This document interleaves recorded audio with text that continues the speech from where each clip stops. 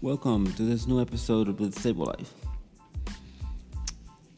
I'm a disabled male living in Florida with cerebral palsy. The purpose for this podcast is to let people know how I live my life as a disabled male living in Florida, again with cerebral palsy, and some of the challenges I face to get around and to do the things that I like to do. Let's go into the episode without further ado. The reason I changed the episode sequence this time is because this one is very poignant this time of year. As you know, I'm a disabled male living in Florida with cerebral palsy. So, one year, a friend of mine called me and asked me whether I wanted to go to a haunted house with him. But the thing was that 5 minutes after I said yes, because I thought it would be accessible. I thought he would know that.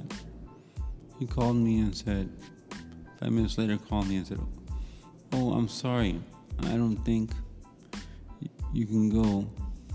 I hope you're not upset." I go, "No, I am not upset, because I know that I can't do everything all able-bodied people do, but I do the things I can do."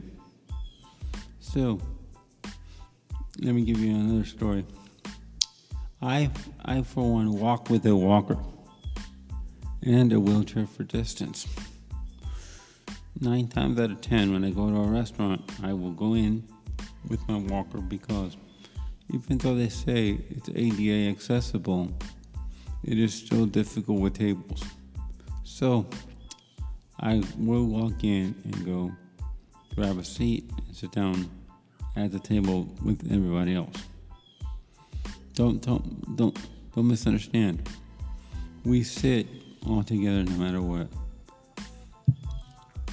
When you get invited somewhere and somebody makes a mistake and invites you somewhere that you can't go, I don't get upset. It's something that happens. So what I say is, when that happens, go somewhere else if you want to. Go with a friend. Go have dinner. Go see a play. Go do whatever go see a concert where it's accessible. Whatever the case may be. The reason I was doing this episode today is because Halloween is coming soon, and this is the time of the haunted houses.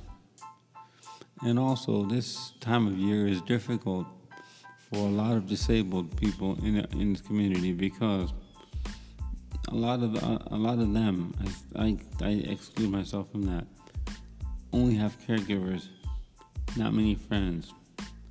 So what I say is, a lot of them are isolated. I am not. I do the things I can do. I do a lot of volunteer work. Sometimes I do it from home, sometimes I don't, depending on the transportation issues. So, with that, live your best life. I hope you enjoy my episodes and the things I talk about, because these are struggles that we go through. I'm going to give you my email address so you can contact me. My email address is the following letters, no caps, no spaces, ke4key@gmail.com, ke4key@gmail.com.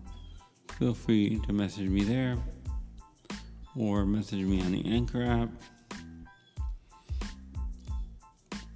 And I'm also going to add a Spotify question so that you can also do that. With that, thank you for listening.